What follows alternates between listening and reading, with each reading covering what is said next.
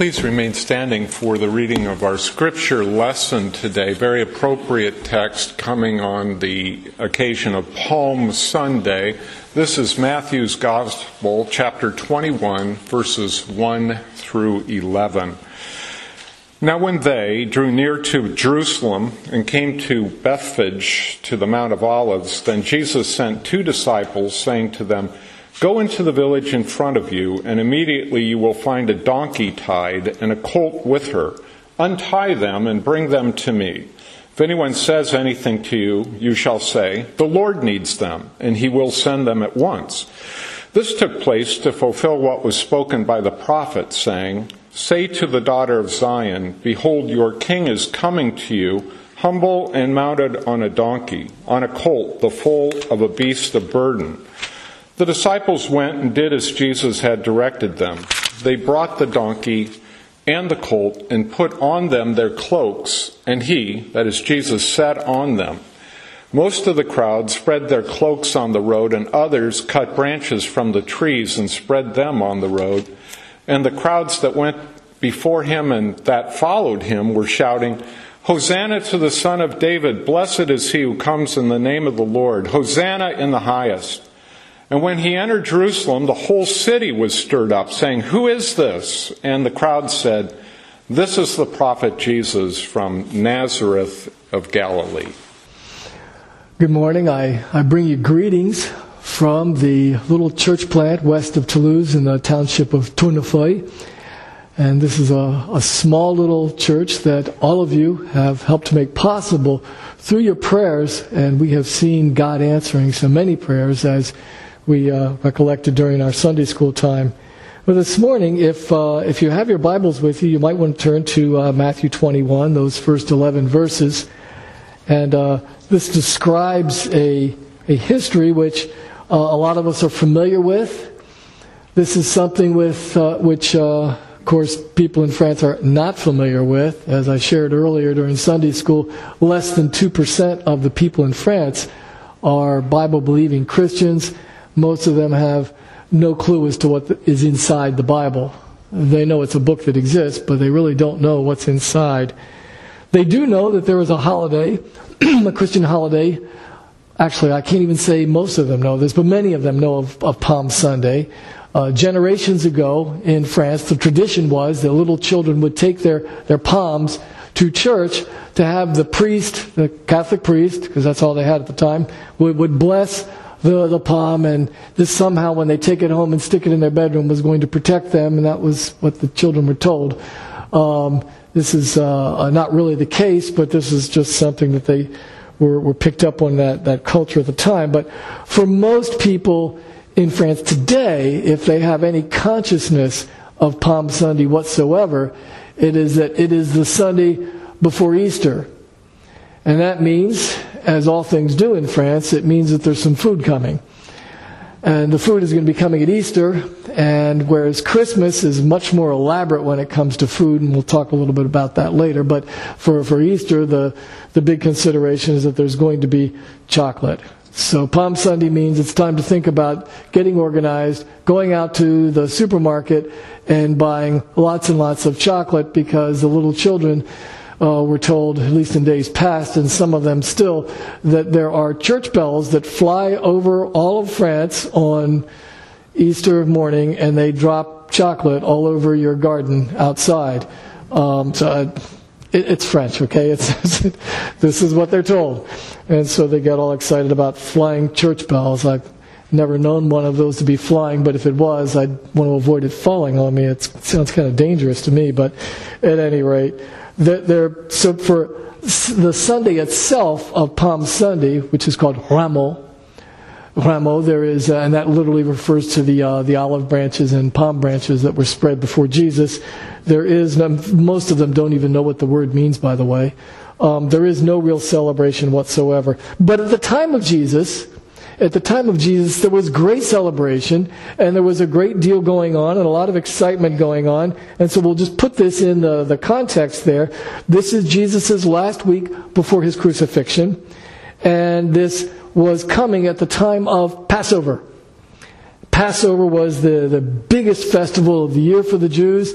The Jewish historian Flavius Josephus tells us that something like half of the population of the Roman province of Judea would have been gathered in Jerusalem for this big event. And he says something like 3 million people, which if you think about Jerusalem at the time, it was the population was nowhere near that size. So there's this huge population. 3 million is much bigger than Peoria. The size of the city of Jerusalem, the physical size, was a whole lot smaller than the city of Peoria. So crowded, very, very crowded. Lots of crowded people there. Passover, of course, commemorates for the Jewish people the deliverance of God's people from slavery in Egypt, the delivery from captivity. And this is kind of interesting. This is coming at a time that Judea is run by and occupied by the Romans. So this is a country under occupation, something that by God's grace has not occurred in the United States, but has occurred in France. Most French people, when they hear about an army of occupation, they're thinking about 1940 to 1945, during the period when France was indeed occupied. So when they hear about an army of occupation, it rings a bell with them. But for the people back then, there would have been different reactions to what was going on. And if you were one of the Romans, one of the Roman officials there, you would have been probably a little bit nervous, this idea of a holiday which celebrates God's delivering his people from captivity. That's bound to make you a little bit nervous. There's these huge crowds of the subjugated Jews, and they're celebrating deliverance. And they're all thinking about deliverance. And goodness, anything might happen. It's got to make you a little bit nervous if you're one of the Romans, but we're not focusing on them. The crowds themselves are going to include some of the Jewish zealots. Some of the zealots who are indeed looking for liberation specifically from Rome. That's what this holiday is all about for them. And that there's some that are going to be focused on tradition. There's always some people that are very big on traditions, and they would have been focused on all of the preparations for the Passover. And then there's a lot of people, maybe even a majority of them, that really like celebrating. And you don't need to have a specific they just really like a festival, they like a celebration, so they're getting excited about that, because there are people that just get excited celebrating holidays. So you've got these different, varied emotional states of all these people. But Jesus, he knew more about what was happening than the crowds did. Jesus knew everything that was going to be going on. So he knew everything that was happening. He knew more than the crowds. He knew more than the Jewish leaders who were supposed to be experts on the Passover. Jesus knew more about this, and he certainly knew more than the Roman leaders, who really didn't have a clue. They were just poor puzzled fellows, and even more than his own disciples. Jesus knows what's going on here. The people gathered in Jerusalem were very joyful over the prospect of a very present deliverance. Some of them were thinking it's a deliverance from the Romans. And they were shouting Hosanna in their tongue. Hosanna means save. It means save please. It's very polite, save please, or deliver us. And the question is there, of course. Is Jesus going to be this Messianic king that's going to deliver his people? We now know that the answer to that question was yes, he is. He is the Messianic king who's going to deliver his people. Maybe not in the sense, in fact, certainly not in the sense that the Zealots had in mind, or were looking for something more of a drive out the Romans. He was not that kind of a Messiah. But nevertheless, he certainly was the Messiah that God's people have been waiting for. So there's three acting parties here. We see certainly Jesus, he's active. There is, and then there's the disciples, and then there's those crowds, which are kind of composed of different groups. So we'll look first at Jesus. Jesus, what he did was he ordered the disciples to borrow a donkey and the colt with the donkey and bring it to him. And then he told the disciples what to say. When you go to get that donkey, here's what you say, and here's who you say it to. And then he rode the donkey into Jerusalem. Yeah. The obvious question is, why did he do this? Why did he do this? Verse 5 tells us that he did this to fulfill a prophecy in Zechariah, verse 9 of chapter 9. The Messiah king has come. Your king is coming to you mounted on a donkey. It's pretty unambiguous. And it's very obvious when Jesus comes riding in on a donkey what he's about. Jesus knew that his time had finally come. And he knew where the donkey would be. He knew that it had not been sat upon. Certainly the colt, the foal of the donkey, had not been sat upon. He knew that the words that he gave his disciples would cause the owner to comply with his wishes. He knew this ahead of time. He knew that his disciples were going to obey him. That's an amazing foreknowledge going on here with Jesus. Just amazing foreknowledge. So Jesus rode into Jerusalem, and he's not rejecting or avoiding the cries of Hosanna to the Son of David. He's not avoiding that. David, of course, is the glorious warrior king of God's people. He's proclaimed as the Messiah, Savior, King, as he intended. Now, this is interesting because so many instances before in the New Testament we find that Jesus, especially after performing a miracle or something, he tells the people, okay, be silent. Don't tell anybody what's going on here. Don't tell anybody what I just did. And here it's the opposite. It's the opposite here. His time has come. So when the people are proclaiming Jesus as the Messiah, he's okay with it. He's not telling anybody to be silent this time. He wants this to be proclaimed. He wants this. He's making a point. If you've read this prophecy about the donkey, about the king, the Messiah king coming, riding humbly on the donkey, that's about me. Jesus is being very, very obvious here. That whole prophecy is about me. He's going to be the Messiah king. Now, if you think about this objectively, somebody in that crowd, or especially somebody who knows a fair amount about the prophecies in the Old Testament, you're thinking to yourself, well, somebody's got to be extremely arrogant to act like Jesus. You've got to be extremely arrogant to do what Jesus did, knowing this prophecy, to come riding into Jerusalem at the time when everybody's waiting for the deliverer or talking about this, and to come riding in on a donkey, humbly. Oh my goodness, what kind of arrogance is this? But it's not arrogance, because Jesus was the Messiah. He was exactly what the prophecy was previewing. That's exactly what the prophecy foretold. And we turn to the disciples. What's going on with them? They obeyed Jesus. They went to the place where he told them to do. It's kind of an unusual request.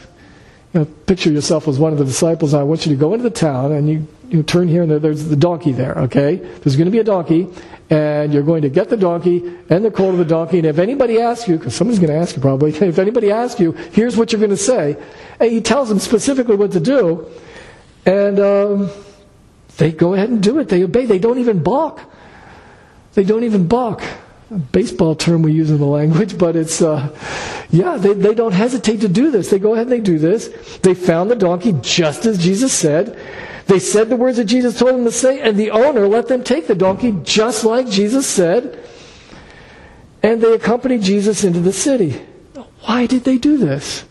Why did they do these things? Well, they'd been with Jesus a long time by now. It's years here. It's almost 3 years. And they'd been with Jesus during this time, and they've seen exhibitions of Jesus' authority. There's so many examples we could turn to. They've seen Jesus demonstrating his authority through miracles, through his word, through his knowledge of Scripture. And if there's one thing they know, even when some of these things occurred and they weren't sure what Jesus was up to, there's one thing they do know.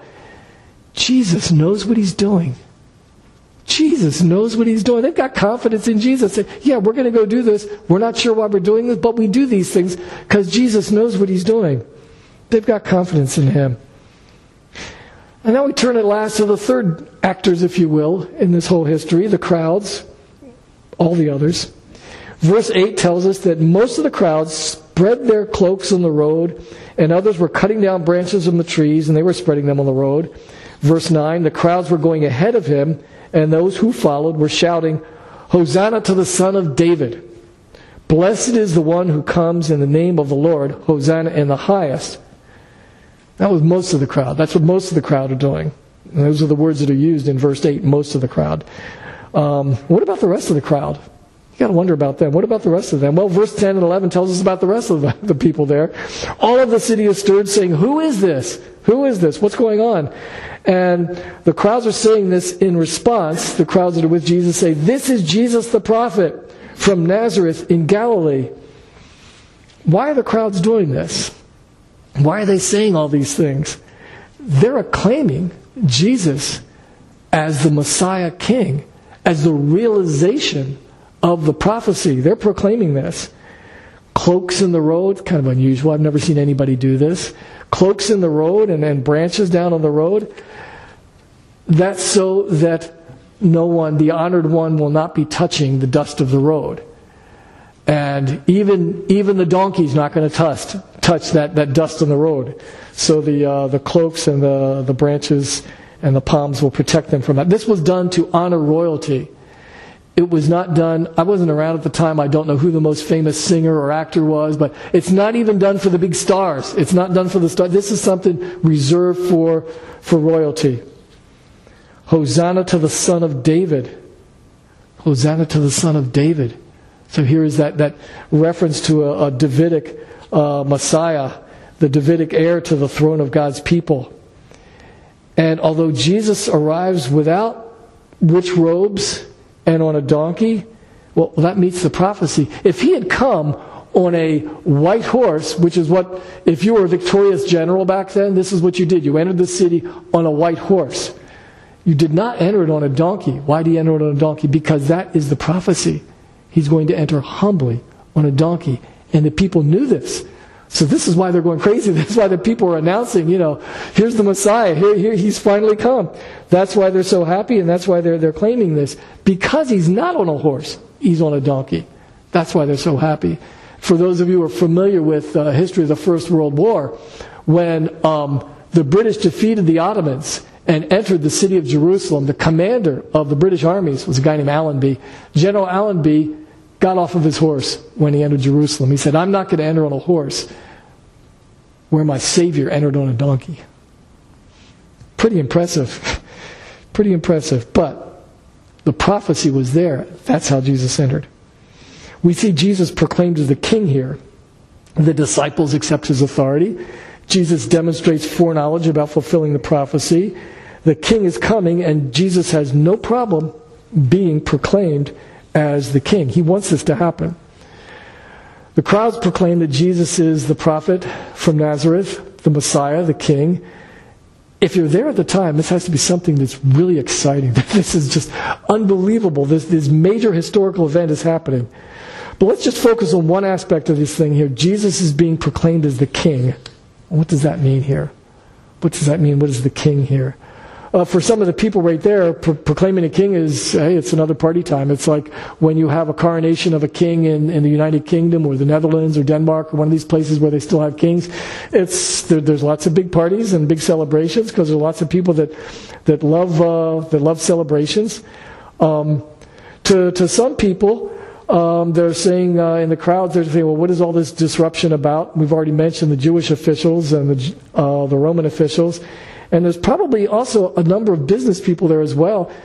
Those people in those categories, the Roman officials, the Jewish officials, and a lot of the business people, they just want life to get back to normal so they can get back to their normal going to business. They're not excited about this unexpected king.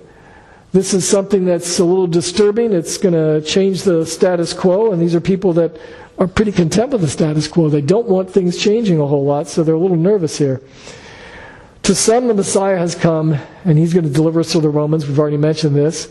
But the thinking here is that the Messiah King, think about people today. The Messiah King, what is he about?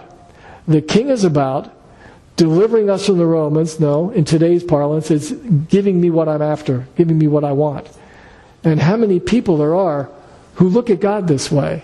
Yes, they recognize God as a king of sorts, but on the other hand, He's God. He's able to deliver things that I'm after, things that I want. And so this is this tendency, as the saying goes, December's the month when everybody sees Santa Claus as God, and the other 11 months is when everybody thinks that God is Santa Claus. And unfortunately, that's the case. So often, the people look at God, their king, as one who is basically charged with giving them what they want. And yet that's not what he's about. That's not what he's about. He's about so much more than that. Why all this fuss over a king? Oh yeah, it's a big deal when the king arrives, but if you remember, several months ago, I think it was last fall, Queen Elizabeth died. Queen Elizabeth, the Queen of the United Kingdom, died. And when she died, then her son Charles became the king. And that's certainly an important event for the British people, but for most of the rest of the world, it's not exactly a life-changing event. It's, the Queen is gone and now there's a king.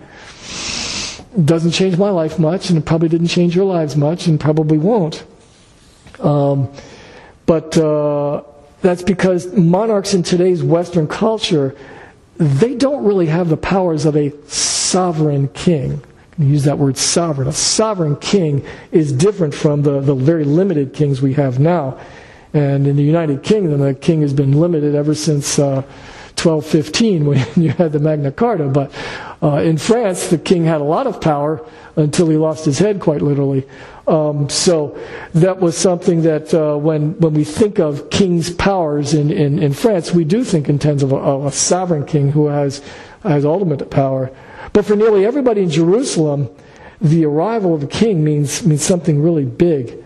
Because at the time of Jesus' entry, there was a king, King Herod, who had some power. He was not a sovereign king, though. Even at that time, King Herod's not a sovereign king. He's got a limited power because he's serving at the pleasure of the Romans. He's really a puppet king when you think about it.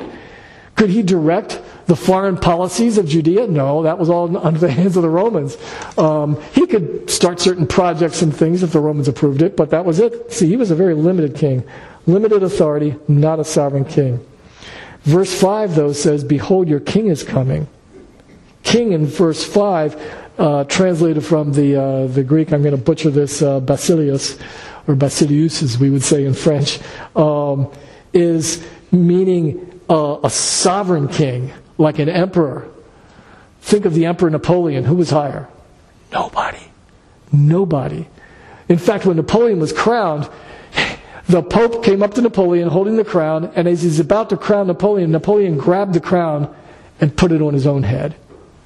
Nobody's above me. That's his mentality. Not even God was above Napoleon, according to Napoleon. Pretty arrogant, but Napoleon was an arrogant little fellow. But a sovereign king is a king with nobody over him.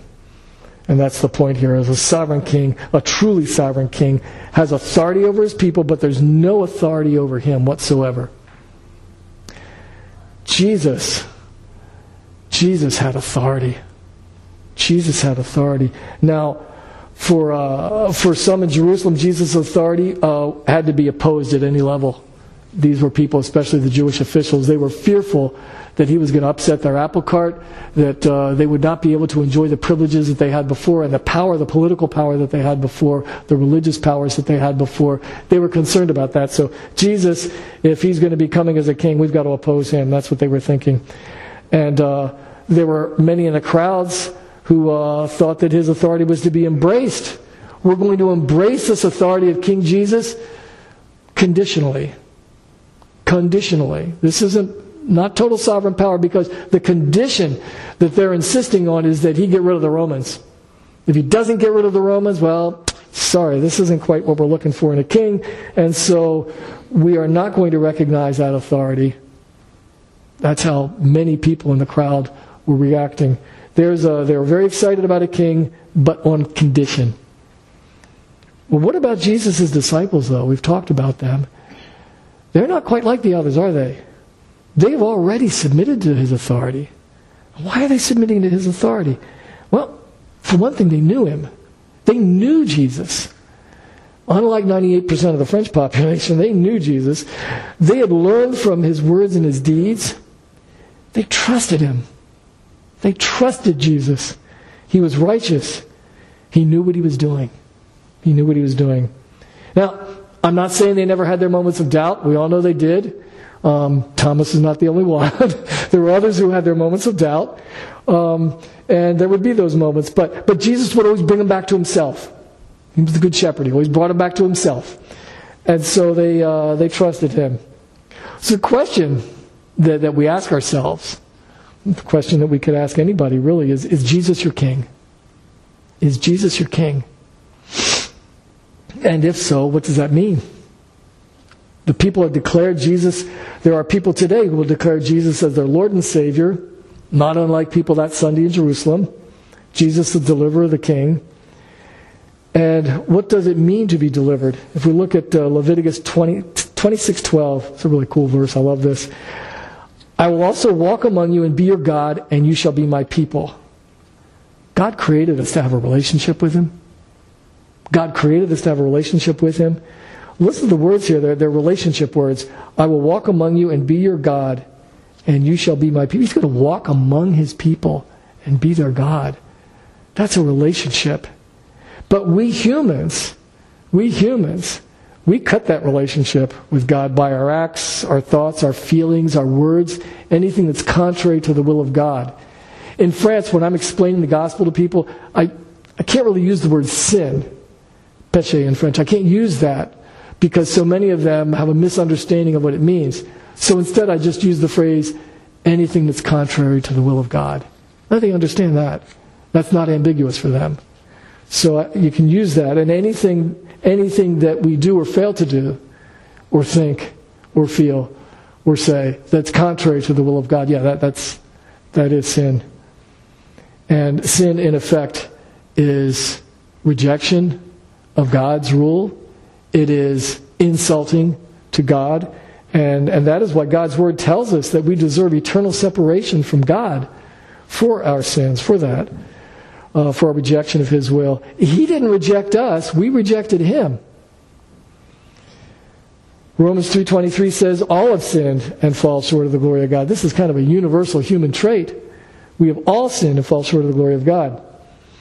Romans 6:23 says that the wages of sin is death. What we earn, what we deserve for our sins is death, spiritual death, eternal separation from the love of God.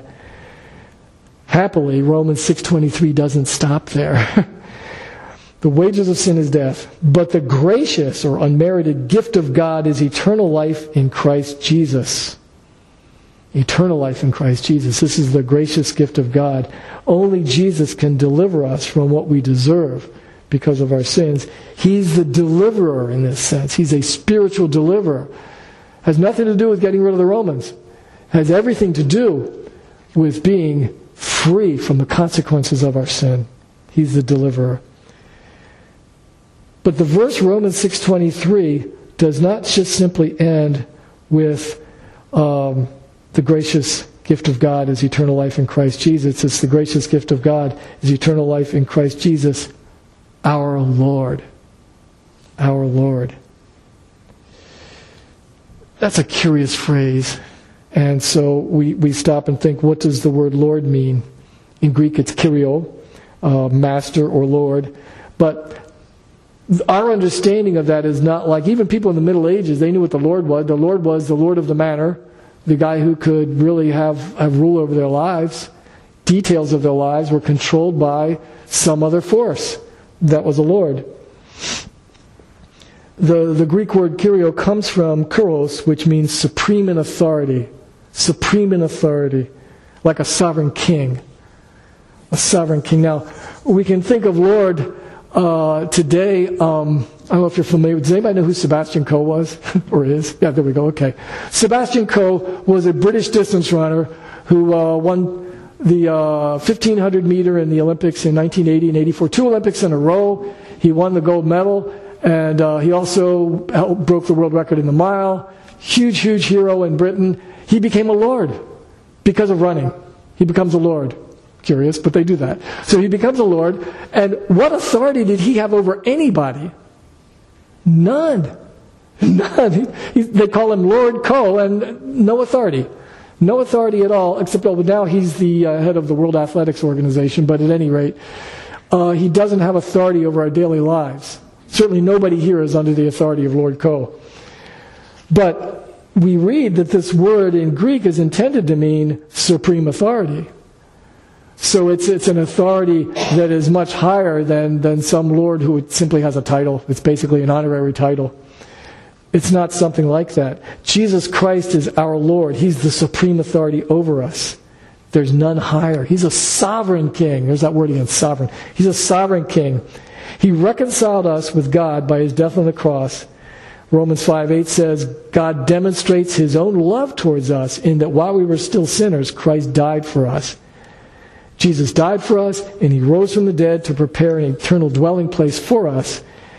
And John 5:11 says, God has given us eternal life in His Son. The one who has the Son has the life. The one who does not have the Son of God does not have the life. When we declare Jesus is our Lord, we're declaring that He is the sovereign King. He is the sovereign King. Yes, He is the Messiah, the Savior who gives us eternal life, but He's also our Lord, the sovereign King with supreme authority over us. Jesus' disciples, they acknowledged His authority. They acknowledged that, and they knew Him. As I mentioned, 98% of the French people don't know Jesus. They don't know His words. They don't know His deeds. But what about me? What do I learn from Jesus' words, His deeds? Where does that put me with respect to Him? Is He my Lord? There's atheist professors, very learned men, atheist professors at prestigious universities who are professors of religious studies. They study the Bible. They know a lot about the Bible, and they do not believe in God. They're atheists. And these people are very, very bright. They're very intelligent. They're brilliant, in fact. So how can I learn from His words and deeds if these brilliant people don't? I mean, I can't stack up to those people. So what's the difference? The difference is God acting in your heart. If God, through His Holy Spirit, is acting in my heart, He is the one who causes me, enables me to believe. He is the one who causes me, enables me to submit to Jesus Christ as my Lord, as my supreme authority. He does that. So I pray to Him for that. Because I don't want to end up being like some atheistic university professor who simply reads things and it begins and ends there. It's just a book. It's like reading Greek mythology for them. The disciples trusted Him and they loved Him because He knew what He was doing. And if I understand what the Lord, my Lord, wants of me, what happens if it's not what I want? And this does happen. It happens to all of us, actually. So, yeah, Lord, thank you. I understand what you want, and it's not quite what I want. And this certainly happened to the people back in Jesus' time. What they wanted of Jesus. Even His own disciples would make requests of Him were not what He intended at all. Say, no, that's not what you're going to get. You're not going to get this. You're not going to get what you want. It's different. But we have to trust that Jesus, He knows what's best. He knows what He's doing. In Genesis 18:25 we read, shall not the judge of all the earth do right? He loves us. He loves us. It's another reason to trust Him. Romans 8:38-39 reads, and a lot of you have memorized this, for I am convinced that neither death, nor life, nor angels, nor principalities, nor things present, nor things to come, nor powers, nor height, nor depth, nor any other created thing will be able to separate us from the love of God that is in Christ Jesus our Lord. Isn't that amazing? That's a promise. I don't know if many of you have read J.I. Packer's book, Knowing God. It exists in French even. Isn't that great? It's a great book. It is a terrific book. I highly recommend it. One of the things that just jumped off the page to me, brief little sentence, J.I. Packer writing, He knows what He's doing. He knows what He's doing. Just something to think about. Every time that you're stressed, any time that you're wondering about God, just think about that. And all through the Bible, you see, He always knows what He's doing. Palm Sunday, He goes and He asks His disciples to do something that sounds really strange, but He knows what He's doing. He's going to ride into Jerusalem. He's going to ride in on a donkey. He knows what He's doing. He knows what He's doing. He's heading towards the cross, His own crucifixion. He knows what He's doing. He knows what He's doing. Always. Always. We can trust Him, therefore. And yet, we also have something that a lot of people don't have when you think in terms of your Lord, or whoever's Lord they are serving, whatever Lord they're serving, and that is, this is not just simply an almighty authority over us. Yes, He is the almighty authority. He is the sovereign Lord over us. But we have another reason to trust him as our king, beyond being simply his subjects. He's family. He's family. King Charles, the king of the UK, he's got siblings. He's got siblings. He's got Andrew, who's not always a perfect fellow. He's got Edward. Who is this guy? Edward? Yeah, there's this Edward fellow. I mean, he's got siblings. But we have Jesus Christ as our spiritual big brother, in those terms, if I could use that kind of a term, because we're adopted children of God through the propitiation of Jesus Christ. And we don't have time for this. Propitiation is such a very important concept. It's so important to understand what this is about. But it is through Jesus Christ only that we become adopted. That adoption is only possible through propitiation. Propitiation is everything Jesus does for us to get us into that position. So pray that we believe this with all of our heart and mind, that we trust him more than our own thoughts and feelings. Most of us go through life making most of our major decisions based on emotions. I can't tell you how many times I used to be a lawyer, before I repented. But anyway, I was a lawyer, and I was a trial lawyer. I worked for all these insurance companies, and I would end up in a trial, and I would see juries swayed by emotions. So many people just did a basic decision. I'm like, my goodness, they're deciding it has nothing to do with the facts of the case. Yep, that's right. You stick somebody who's hated in front of a jury, they're going to nail the guy every time. If you stick somebody who's really, really liked before a jury, skates through, no problem. Unbelievable, because people make decisions based on their emotions, based on even our own thinking, which is not the same as God's thinking. And this happened on Palm Sunday. We see this. There were zealots in that crowd, people who thought they were very faithful to God. And what they wanted out of Jesus was a conditional king. Drive out the Romans, and then we'll be yours. Don't drive out the Romans, you're not going to be ours. You're not our Lord. And that's the problem. Submission to any king is not easy. When things don't seem to make sense, how can we submit? Lord, I understand you're saying this, but it doesn't make any sense to me, so that makes it hard. Go into a village opposite you and find a donkey there. And by the way, you're going to say this to the guy that owns it. There's lots of things that don't make sense. But if it's coming from God, we can trust him because he knows what he's doing. Now, a good king in this world evokes cheers and praise from people. God save the king. You hear that in England? It was amazing how these things happen. But what did King Jesus evoke? He evoked hosannas. Please save. Please save, they were saying. Save. We can always count on him to save his people. To save his people. So pray for faith and trust that our Lord, our King, would exercise authority over us because he is righteous and he loves us. We're his family. Our Lord is the only perfect King, unlike any other who ever lived. He is trustworthy, isn't he? Isn't he wonderful? Isn't he glorious? Isn't he worthy of our praises? And the answer, they're all rhetorical questions. The answer is always yes. The answer is always yes. And we can be grateful that he is our sovereign Lord and King. Amen. Let's pray. Lord, I will exalt you, my God, the King. I will bless your name forever and ever. Every day I will bless you, and I will praise your name forever and ever. Great is the Lord, and highly to be praised, and his greatness is unsearchable. One generation will praise your works to another, and will declare your mighty acts. On the glorious splendor of your majesty, and on your wonderful works I will meditate. Your kingdom is an everlasting kingdom, and your dominion endures throughout all generations. The Lord is faithful in his words, holy in all his works.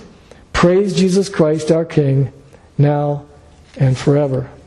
Amen.